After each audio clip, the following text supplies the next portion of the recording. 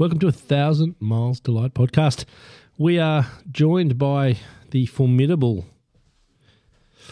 what we call him, Zeus, the god of ultra running, Dean Karnazes. Welcome, mate. How are you today? It's good to be halfway to hell. Halfway through this baby. Yeah, it's nice. So we were talking earlier about what it's like to do this format, and that you'd like to inject a regular human with 250 kilometres or 200 miles in their body so they can feel what that's like. Maybe if you could share that story, it was pretty cool. Yeah, I mean, you come into our little area where we're staged from, and there's a lot of very lively Army folks, and they want to chat, and, you're basically have been through 5 days of combat. And you just want to say, my headspace is in a different place, and I'm about survival right now. But you want to put on, you want to be pleasant and such, but they have no idea what we're going through, how much it hurts, how much it just destroys you. And I just wish there was an injection I could just inject to them so they could feel it, because I think it'd be good for them to actually experience what it's like to be an ultramarathoner, to be going through what we're going through. Yeah. What's it like? Punishment. Everything hurts.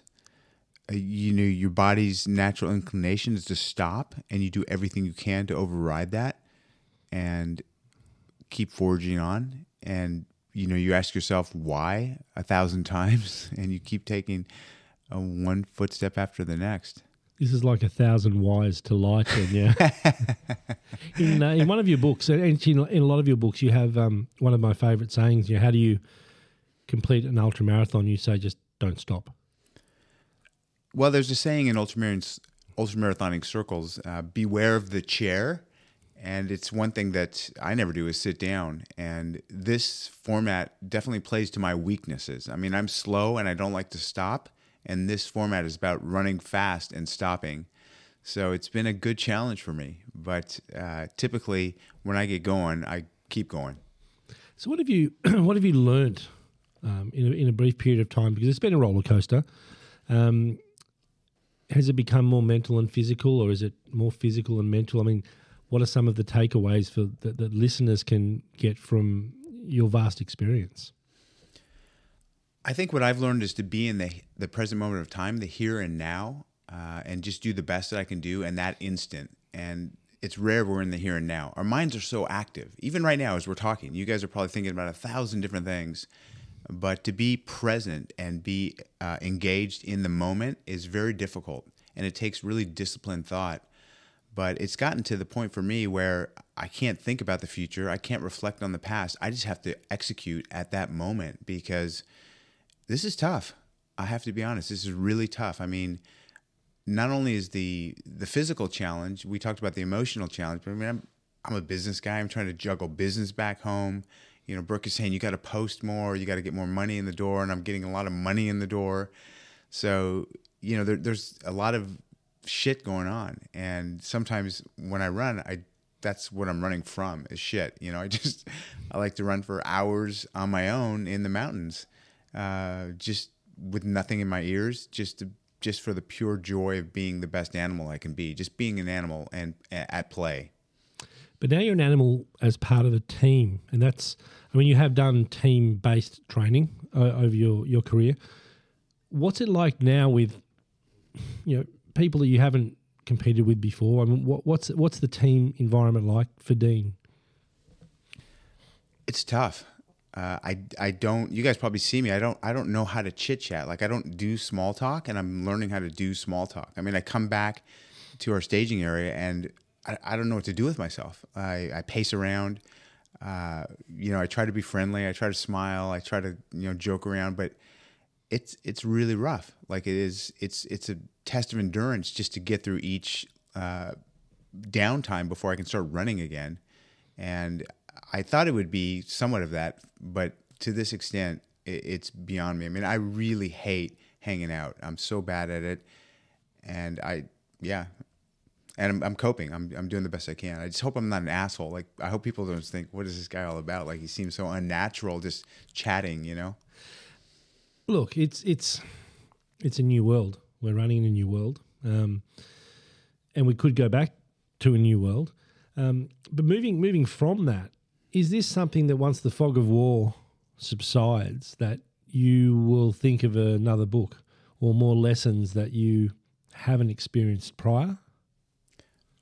Oh, I think this story, the narrative of this story itself is worthy of at least a chapter in the book. I mean, you know, Pat and I started this conversation. You know, Pat Farmer's a guy I've admired from afar for so long, and we started this conversation 8-9 months ago, and it was a run from Western Australia to Byron Bay, and then it got chopped, as we know, to Broken Hill to Byron Bay, and then, you know, halfway through quarantine, everything changed, and it was not what any of us signed up to do. I mean, it's completely different, and here we are doing it.